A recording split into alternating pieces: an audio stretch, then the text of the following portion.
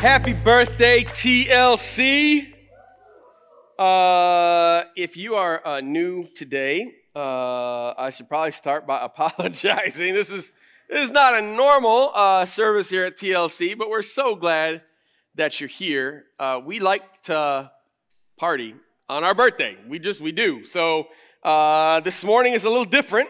And what I'm going to be talking about this morning is going to feel a little different from a normal Sunday. Because I think we need to celebrate. There's an old adage, you almost always overestimate what you can do in 1 year and underestimate what you can do in 5. And for us at TLC, at 5 years old, that adage is 1,000% true. I often kind of think about TLC as actually not being 5 years old, but that God actually began to plant TLC 20 years ago. It was 20 years ago that Brenda and I were trying to figure out where God was calling us to next. We had been serving at a church in Chicago 20 years ago. Look at those babies. Put some hair on that kid's face. And we were praying about where God might be leading us next. We weren't sure, but we knew we loved cities. My wife grew up in Philadelphia. She's a city girl. I grew up in Flint. We were living in Chicago. We loved Chicago, and I had an opportunity to stay at a church in Chicago. Had an opportunity to go to a church in Southern California, which sounded amazing, and another church in Northern California and Grand Rapids. And to be honest, I didn't want to come to Grand Rapids. And that seemed to be the church that God continued to say, no, this is the one I want you to say yes to. This is the one I want you to come and move to, the city that I'd like you to be a part of. And at the time, Brenda and I didn't have kids, and everybody told us it's a great place to raise a family, which we knew was insider speak for super boring. That's what that means, okay? Great place to raise a family equals super boring. And we moved here back in 2001, bought our first house down in the city. And I can still remember we had a lot of our stuff was still in boxes. We're like, we need to get a bite to eat. I think it was either Friday night or Saturday night. We're like, let's just walk downtown. We'll grab a bite to eat. We'll come back. We'll keep working. So we did. We just walked downtown, 5-minute stroll, and tumbleweeds. It was empty. Nobody was downtown. We couldn't actually find a place. We had to go back home and order pizza. All right? And then over the next number of years, even the next decade, we feel like we grew up with the city. We fell in love with Grand Rapids. I still remember when Wealthy Street Bakery first opened up, and then more restaurants began to open up all throughout downtown on the southeast side and now on the west side, and we became kind of a foodie place. The craft beer industry began to blow up. All of a sudden, GR was like a hot place, man. People were moving to it. We fell in love with it. In fact, I fell in love with it so much I used to joke to people. I was like, yeah, we didn't want to move here, but now we stink and love this place. I love it so much you can put me on the board of tourism. And I always said that as a joke. I don't even know if there is a board of tourism. I'm sure probably somewhere. I had a buddy out of the blue a couple years ago call me up and said, hey, I got to do a shoot for the board of tourism. Would you and your family be willing to be in it? So that was on billboards in Detroit and Lansing, and that's my family on the bottom right-hand corner. So we actually kind of did wind up on the board of tourism, believe it or not. We ministered at a church that we loved for 12 years, Calvary Church over on the Beltline. Jordan and I actually worked together there, and then God called Jordan to a church out in Holland, Michigan called Ridgepoint. And a month later, God called me to that same church. And in a crazy, just cool way that God orchestrated, Jordan and I continued to be able to work together, along with another buddy of ours, Dave McGovern, who was also on staff at TLC at one point. He and his family still attend here. Jordan and I worked there for a while, and after a few years, I just had a sense that God was beginning to stir in my heart something. To take a risk, to plant a church. Now, I didn't want to plant a church, I'll be honest. I was like, Grand Rapids got a lot of churches already. Churches all over the place. I'm old. Church planting, that's a young woman's game. That's a young man's game. That is not for somebody who's like 40 years old. I should know better by now. And yet God wouldn't let it go, kept stirring this idea in my heart. And so after a while, we finally said, yes, God, we'll take the risk. You want us to plant the church, we'll plant the church. We didn't know where we were going to plant, but we knew God was calling us out to do it, and he brought us to Central Wesleyan Church in Holland, Michigan, as the place that was going to launch us. At that time, I came to Jordan. Jordan was still on staff at Ridgepoint. Jordan had hired his entire team. He had a great staff, a great gig. The church loved him. He enjoyed working at the church, and I came to him and I said, hey, would you leave all of that and come and take a risk and help me plant the church? That's stupid. And Jordan was like, oh man, that sounds amazing, but no. He said no. And I was like, all right, fine. And then I handed him a piece of kryptonite. Would you at least pray about it? And he said, sure. So he and Dana did. They actually prayed about it for a number of months. And God began to work in their hearts too and said, I want you to take a risk. I want you to step away from something that's comfortable, something that is fantastic in a big stage where I'm using you in cool ways with people that you love, and I want you to take a risk and step out. And Jordan and Dana came back and said, we're in. They had to say yes before we even knew where we were going to plant the church. At the time, we were praying over a few different cities. Grand Rapids had kind of captured our hearts because both he and I had worked in Grand Rapids for a number of years doing youth ministry. But we prayed about Lansing, we prayed about Midtown Detroit, and we prayed about Tampa, Florida. We went and spent time in each one of those cities. We went and prayed over the cities, walked around the cities, talked to people in those cities. We went down to Tampa in February. I was like, Lord, your servant is willing. Send me. But honestly, the whole time, we were both kind of hoping God might call us back to Grand Rapids. That was really what we kind of hoped. And the reason was because at that point in my life, I had just turned 40. A lot of my friends who were just a few years behind me were in their like mid to late 30s, and a number of them had just kind of started to drift away from church. They started asking questions like, is it really relevant to my life anymore? Does it really matter? A number of the students that I had in middle school and high school had now grown up, went through college. Some of them were starting their careers. Some were getting married, starting families. And I knew of a number of students that really loved Jesus when they were in high school that had just drifted away in college. And I said, Jesus, I know there's a lot of churches in Grand Rapids, but there's not a lot of churches that seem to be going after that next generation, that are willing to do the hard work of changing and pursuing and just the passion. And I said, if you'll let us come back to Grand Rapids, Jesus, we will plant the church that goes after the next generation, that's going to go after the least and the lost, those that are disconnected. And God in his grace allowed us to wind up at Central Wesleyan. And the folks at Central Wesleyan, Craig Reese, the senior pastor there, his vision, his idea for this family of churches that we could share some central office resources and yet have really kind of independent churches that are going to really kind of go after the mission that God's given us. They took a risk on us. And so they prayed over us. Some of you are in that picture. And they sent us out, and on April the 16th, 2017, we officially launched the local church, Grand Rapids. We started with about, you can flip to the next picture. We started with about 50 at our launch team, and then when we launched, within the first couple months, we were running about 120, and God was doing just beautiful things. On our first Sunday, we saw a number of people give their life to Christ. Within the first couple of months, we had some amazing baptisms there at Calvin College. God was bringing new people who had been disengaged and disconnected from their faith, and we're starting to find a spiritual home. And I started thinking to myself, man, Lord, this is like, I'm so glad you didn't let me wuss out on that. This has been one of the funnest things I've ever done in ministry. I stinking love it, and now here we are 5 years later. So what I'd like to do this morning is I'm going to celebrate. We're going to celebrate 5 things as we look back over our last 5 years. And then I want to finish by talking about 5 things that we can't do if we're going to celebrate like this again 5 years from now. So, let's celebrate together. Friends, the first thing we need to celebrate is the fact that we survived COVID. Like legit, I'm just saying, these last couple years, friends, been tough.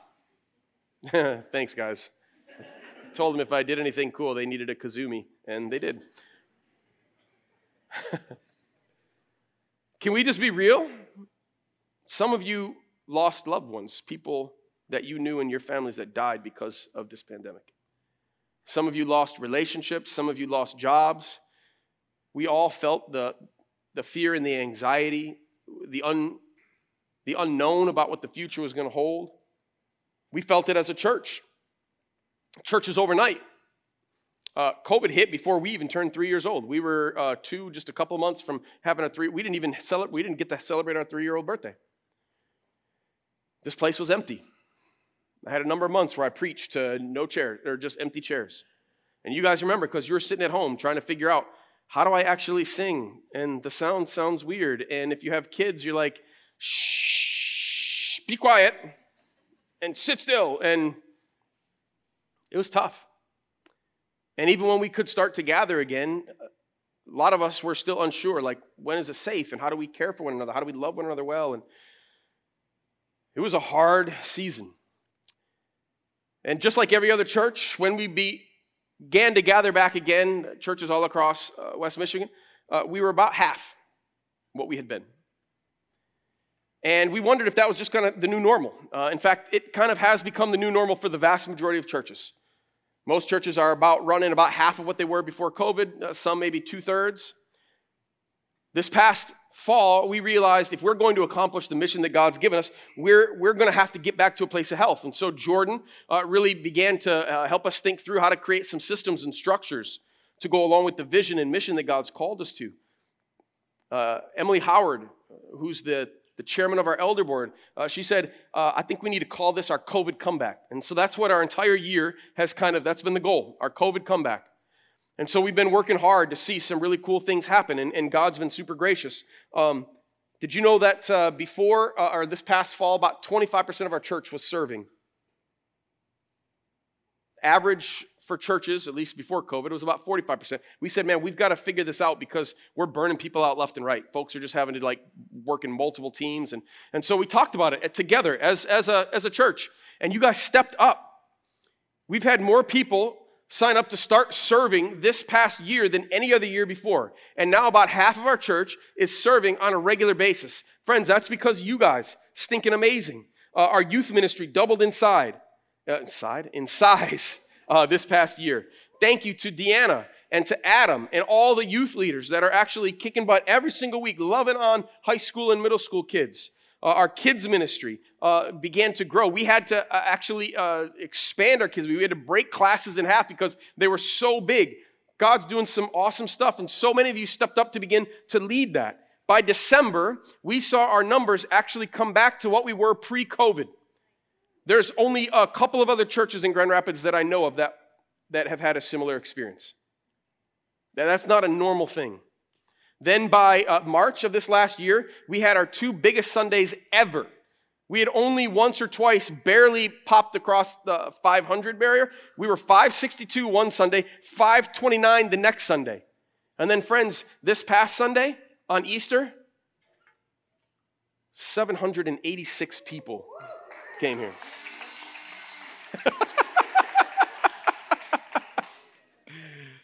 Not only that, but we had close to over 200, probably closer to 250 or 300, depending upon how you count, that were actually online. Which means that last Sunday for Easter, there was probably at least 1,000 people engaging with TLC. Friends, that's unbelievable. That is, only God can do something like that. I promise you, it's not because of me. We've got a talented team and all that, but I can't make growth happen. And I sure as heck can't change anybody's heart, can't change anybody's mind, can't transform anybody's life. Last week, 15 people gave their life to Jesus. We had 5 baptisms last Sunday. That's amazing stuff. Now, let me say something about that, okay? Because quite honestly, this feels really braggy. And I wrestled with it all week long. I was actually talking to my mentor last week. I was like, man, I'm working on the message, and we're going to celebrate and everything, but it feels braggy. And he's like, knock it off. You didn't do this anyway. So it ain't braggy if you're talking about what God did. And I'm like, oh, that's fair. And then he said, not only that, but you ought to stink and celebrate. Christians, we don't celebrate enough. And that's true, we don't. We need to celebrate these things. These are awesome things that are happening. But it did remind me that that growth actually means two things. Number one, we start off by being grateful, okay? We have to recognize who's done this. God has, and we have to say, God, thank you. It's not about us, it's about you. And so we got to be grateful that God's entrusting people more and more to this family. And number two, it means that we have responsibility. I'm not interested in numbers. I'm not even interested in conversions, if I'm being honest. I'm interested in disciples. We got to be about making disciples, and not just making disciples who make disciples who make disciples. If God's going to continue to entrust new people into our body, we have a huge responsibility to work alongside the Holy Spirit to see them find Christ, fall in love with Jesus, and to become more like him. That's what we're about. That's what I care about. So we praise God for the things that he's doing. Man, that's exciting, right? Way better to have that problem than a different problem. But God's the only one that's actually doing the work of transforming, and that's what we really genuinely want to go after. The second thing that we have to celebrate is this building. Now, let's not get it twisted, okay? This building is not TLC, all right? This is simply the tool that God gave TLC as a place that the church gets to gather in. But this still is a pretty amazing tool. When Jordan and I were planning and talking with the launch team before we ever had our first service, we said probably around like maybe year 5, that's when we'll probably start having conversations with the church about trying to look for a permanent facility. We expected that for the last 5 years, we'd be setting up and tearing down every single week. That's what we were expecting. And then 6 months into our existence as a church, all right, God gave us this building. It's a tool. It's just a tool. But what an amazing gift. We have Bible studies that meet here throughout the week. Men's groups and women's groups. We've had counselors that have used this space to care for people. We've had amazing things that have happened with youth and families in this space. If we were renting a school somewhere, we would never be able to do those types of things. We wouldn't have access throughout the week. This is an amazing tool that God has given to us. This building originally cost $2.6 million. It wasn't us. It was a church that bought this space for $1 million. $1.6 million later, they turned it into what you see now. After a season of struggle for them, they were trying to sell the building. They couldn't afford it anymore. They had it on the market for, I think, 1.3 or 1.5, something like that, $1 million. They were already taking a loss. No one was interested. The church wasn't even meeting here anymore. It was sitting empty. We came along and saw it and talked to Central and said, could we maybe look at this? And Central's like, this is too good of an opportunity. And so Central worked it out to take care of that church and pay off what they needed to pay off. And we were able to get this building for $825. That's crazy. Not only that, but Central actually then came to us and said, we're going to gift you $450,000 of the cost of this building. You don't even have to pay us that back. When we figured it all out, what we owed along with the interest that had accrued, it was about $420K that we were going to have to pay back. Because of your generosity over the last 3 years, we are down as of last month to less than $200,000. That's amazing, friends. No church of our size, of our age, should be doing the things that we're doing. And it's because of the way that God has continued to move in your hearts, the generosity that you've given to this place, because you believe in what God's up to here. So, here's the hard thing, though. Can I be honest? This time next year, we will no longer fit in this space. I don't know what that means. Our elders are aware. We're having conversations. What are we going to do? We don't have answers. So I'm simply telling you this so that you can be praying. Pray for our elders and our staff as we ask God, what do we do? How do we care for the people that you're bringing to us? Third thing we need to celebrate is the reality that our city would actually mourn if we vanished tomorrow. This is one of our values, would she weep? Kind of a funny value. It's a question we ask. Would our city weep if we didn't exist? When we first made this value, our city didn't even know that we existed. She wouldn't have shed a single tear. But because of the way that we have continued to love and care for this city, the thousands of hours that you guys have volunteered in your neighborhoods, in some of the ministries and missions that God has given to TLC, the tens of thousands of dollars that you've given that we have reinvested back into our city would absolutely mourn if we vanished tomorrow. ICCF, Access West Michigan, the Belong Project, where we are caring for foster families, refugee families. The reality that Ken O'Shea Elementary School absolutely loves this church because of the ways that we continue to pour time and effort and money into serving them. Not things we want to do, things that they are asking us to do. We come alongside and God is moving, friends, and it is amazing and awesome, and it's because of you. One of our volunteers for the Belong Project, that's where we bring duffel bags to kids that have been taken from their families and placed into foster care at no fault of their own, mind you. And the trauma of an experience like that. And they walk out of their homes often with just the clothes on their backs. And they don't have anything. And so the Belong Project provides a duffel bag that is that child's duffel bag. It's not owned by the foster parents, it's owned by the child. And it's got things that that particular child, whatever age and gender they are, will then be able to have. So toiletries, pajamas, a blanket that's theirs, a stuffed animal that's theirs, things that they can then say, this is my stuff. We get to bring those. We just started this in kind of November, December-ish. We've already given out, I think, 54 duffel bags. That's 54 kids in our community that are experiencing that kind of trauma, and we're trying to come alongside of them. Emily, one of our volunteers, she showed up at a house, a mom who had, in an emergency basis, taken a couple of foster kids into her home and was feeling just completely overwhelmed in that moment. And she knew Emily was coming, but Emily showed up with a couple of duffel bags for the kids and a couple of meals for the mom. And she opened the door and she just started to bawl. Just started weeping. Because in that moment, to know that there's at least somebody that sees her and cares and is willing to step in and offer just a little bit of help. I'm so proud of this church. I truly am, for how you guys continue to engage in your places of work, in your schools, the ways that you guys engage in the ministries that God's called us to, the missions that He's given us. It's making an absolute difference. Friends, we're just getting started too. There's so much more awesome to come, and I can't wait to see what God's going to do through you guys. Jeremiah 29.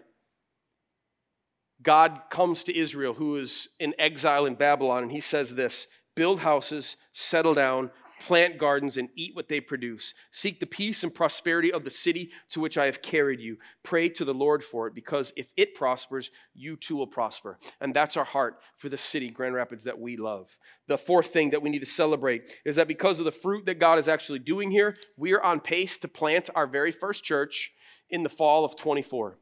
It's one of the things that we're passionate about, that we're going after. We don't know where it's going to be. We don't know who's going to plant it. We ain't got the money to do it yet, but we are still on pace to make that bad boy happen, and I'm super, super stinking excited for that. Why? Because that's our mission. Multiplying church, helping the next generation fall in love with Jesus. That's what we're about. The fifth thing and the last thing and the most important thing for us to celebrate this morning is the transforming work that God is doing in our midst. We went back and tried to count up what numbers we had from the last 5 years. And we know that there were at least 78 people that gave their lives to Christ in the last 5 years here at TLC. At least 54 baptisms. And when I say at least, it's absolutely at least, because we have at least 1 year where we had no numbers. We're a young church. We're still figuring some stuff out. So, God's moving. And that's 74 people that their eternity has been transformed for forever. Changed. the rest of their life. Not only that, but most of those folks are going to probably go on to someday get married and have children. We're talking generational change. I know that it's true because I'm a product of that. Both of my grandfathers did not know Jesus until they were in their late teens or early 20s. And there were some people who loved Jesus enough to tell them and invite them into a spiritual home where they grew up and passed that faith on down. I'm a product of that. Man, that's the kind of church I want to be a part of, friends. I'm just saying. I want somebody like 50, 80 years from now to stand up on some stage somewhere else, somewhere in the country and be like, yeah, my grandpa, he was in his 20s. He went to GV and he showed up at this church. It's called the local church. Really dumb name. I don't know anything about it, but he got saved and it changed his life. And that changed my grandparents and my parents and it's changed me. And that's why I'm like, that's what I want to be a part of. That's what we're getting to be a part of right now. That's some good stuff. That's what I want. Kazumi. In the last 12 months, just in the last 12 months, we've had 34 people that recommitted their lives to Jesus. 93 people said they got more serious about following Jesus this last year at TLC. 45 people started tithing last year. And almost all of those 45 were under the age of 30. Now, you're like, why would you say that? Well, because that's actually a really interesting thing. It makes sense because 80+% of our church is under the age of 35. Do you know what the average age of a church attender in America is? I have no idea. I couldn't find the number, okay? Sorry. Here's what I did find, though. The average is 85% are above the age of 35. It's actually 86%. We've flipped that.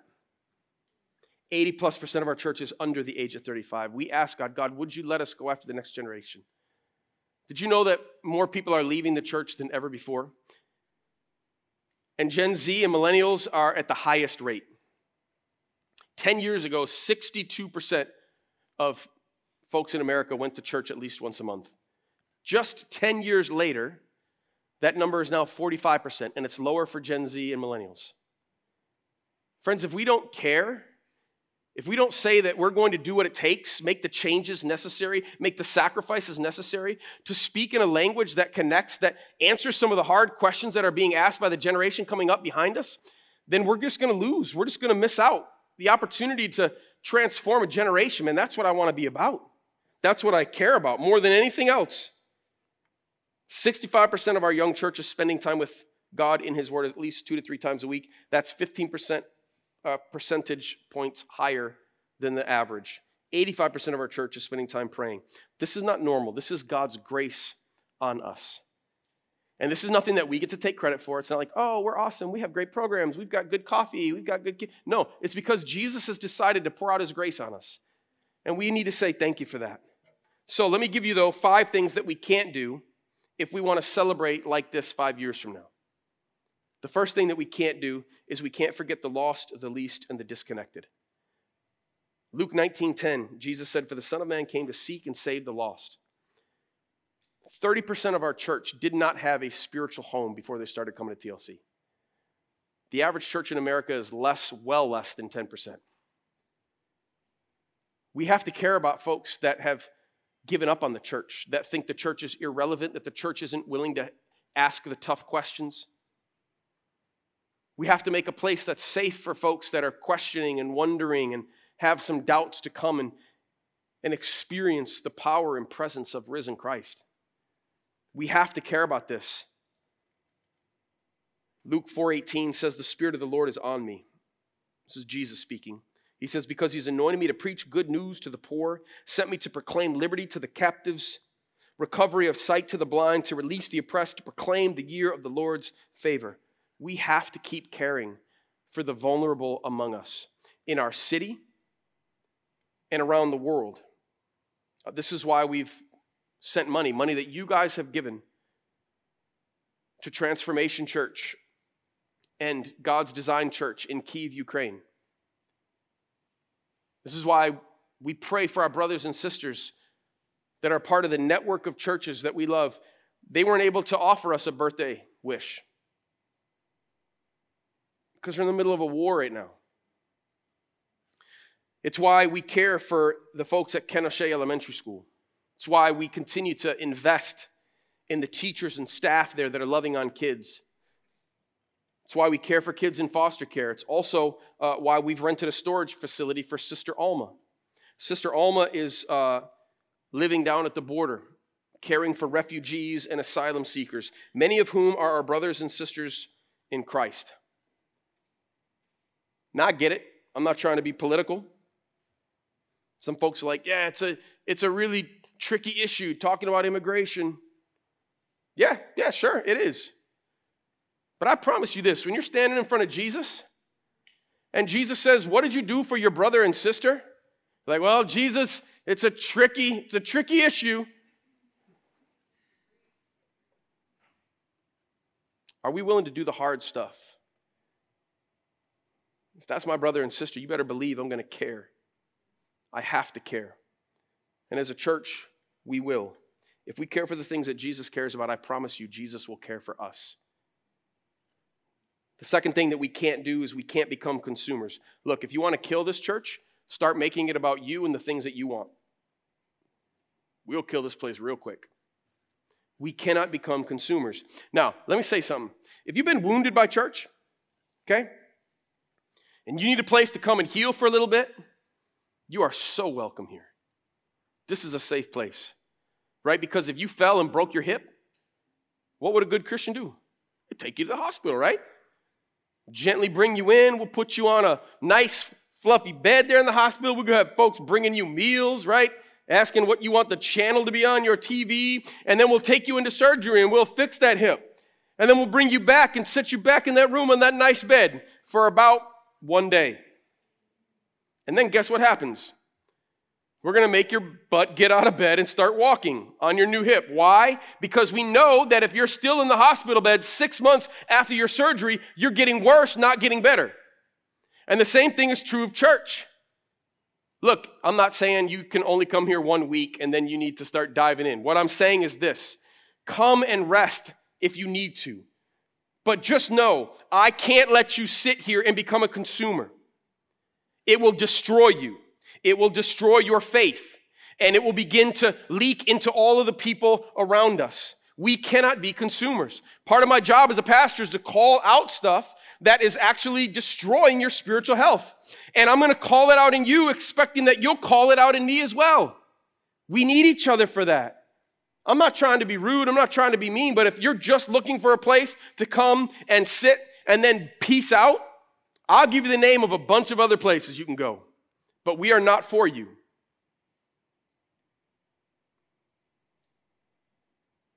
That seemed a little harsh. It's only harsh if it's not true. Look, I care way more about your relationship with Jesus. And I'm willing to say the hard things because I want you to care about that for me too. We need each other in that space. Matthew 16:24, Jesus said, whoever wants to be my disciple must deny themselves, take up their cross and follow me. For whoever wants to save their life will lose it, but whoever loses their life for my sake will find it. What good will it be for someone to gain the whole world yet forfeit their soul? We can't become consumers. Number 3, we can't forget what God has called us to. We're a multiplying church helping the next generation fall in love with Jesus. We have got to plant churches. We do. Let me tell you a stat that really humbled me when I found it out this past week. Metro Grand Rapids has grown by about 7,000 people each year since 2017. So that has grown, all right? That includes people that have left and come in. We have had 7,000 people growth. Since we started as a church, GR has 35,000 more people in it. We have less churches today than we had in 2017. I know of 3 churches that started around the same time that we did that closed their doors last year. There's 35,000 people that need a spiritual home. Not to mention the amount of folks that have no spiritual place to connect to, no spiritual family. Friends, we've got to care. We can't forget what God's called us to. We're supposed to plant churches. That's going to cost me something and you something. I promise you, I'm just saying, it is. Second thing is we're about the next generation.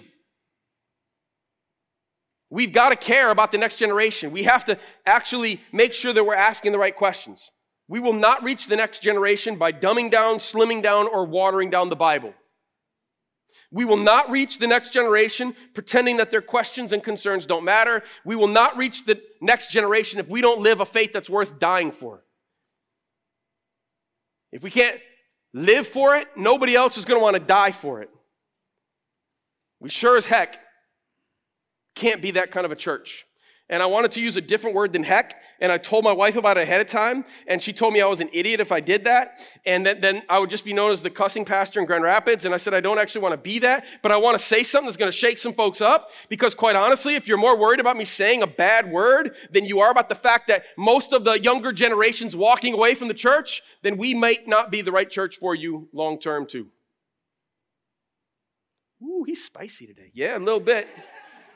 A little bit. Number 4, friends, we can't play it safe. We can't play it safe. We've got to take risks. A whole bunch of you took huge risks to show up to this place. Some of you left churches that you loved because you believed in what God was calling this place to, and you wanted to be a part of it. Some of you had no spiritual home, and you thought to yourself, why the heck am I going to show up to a church? I don't know what those folks are going to be like. They might be crazy. They might try to give me Kool-Aid. All right? Like, I get it. All of us took a risk, but we can't stop. Look, when you got nothing to lose, taking risks is not that big of a deal, right? When I was younger, I had no money. I could take risks left and right. Didn't matter. I'm older now. I got stuff. I don't like taking risks the same way.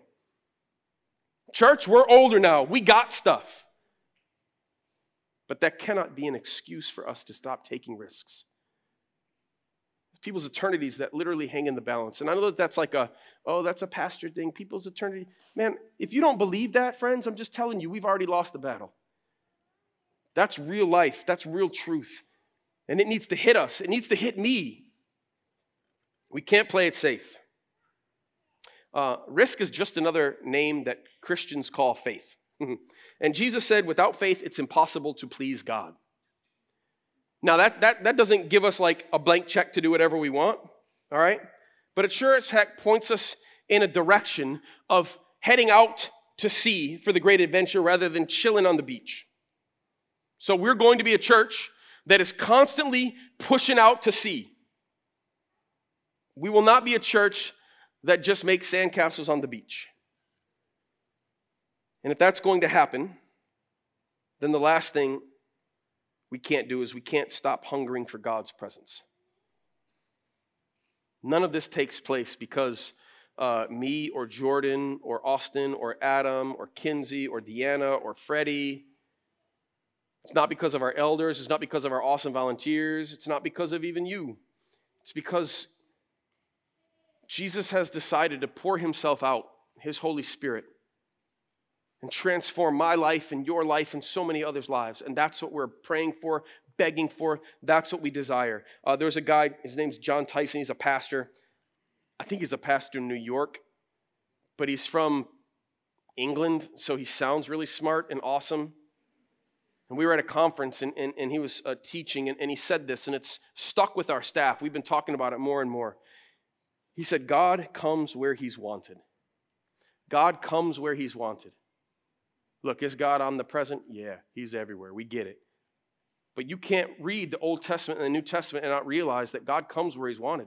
You cry out to God, God promises to cry out in return to you. He comes and answers prayer. It's what he did with Zacchaeus. When Zacchaeus, little dude, outcast, climbs up a tree looking for Jesus, Jesus walking down. Jesus doesn't just see him. Jesus speaks to him. Jesus comes to him because he wanted Jesus. A centurion, Luke chapter 9, wants Jesus to come and heal. Jesus comes to him. Jesus himself said, those who hunger and thirst for righteousness will be filled. Are we hungering and thirsting, friends? We will not celebrate 5 years from now what we're celebrating today if this doesn't become our vision, our battle cry for the next 5 years.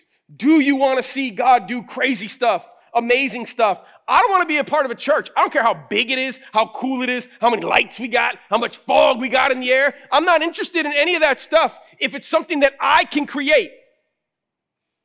I want to be a part of church That when people look at it, they say, dang, did you see what God did there? Did you see what God was doing in the lives of those people? That's what I want to be a part of. And that's what I'm calling all of us towards. Let's be that church. Psalm 63:1. You, God, are my God. Earnestly I seek you. I thirst for you. My whole heart longs for you in a dry and parched land where there is no water. Friends, God comes where he's wanted. Jesus changed my life when I was a sophomore in high school.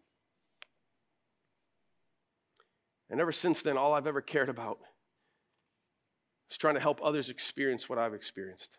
It's what I want more than anything. It's what I want for you. It's what I want for our church. And if we will hunger for God, hunger and thirst, I promise you, he will fill us. That's what I want to be about.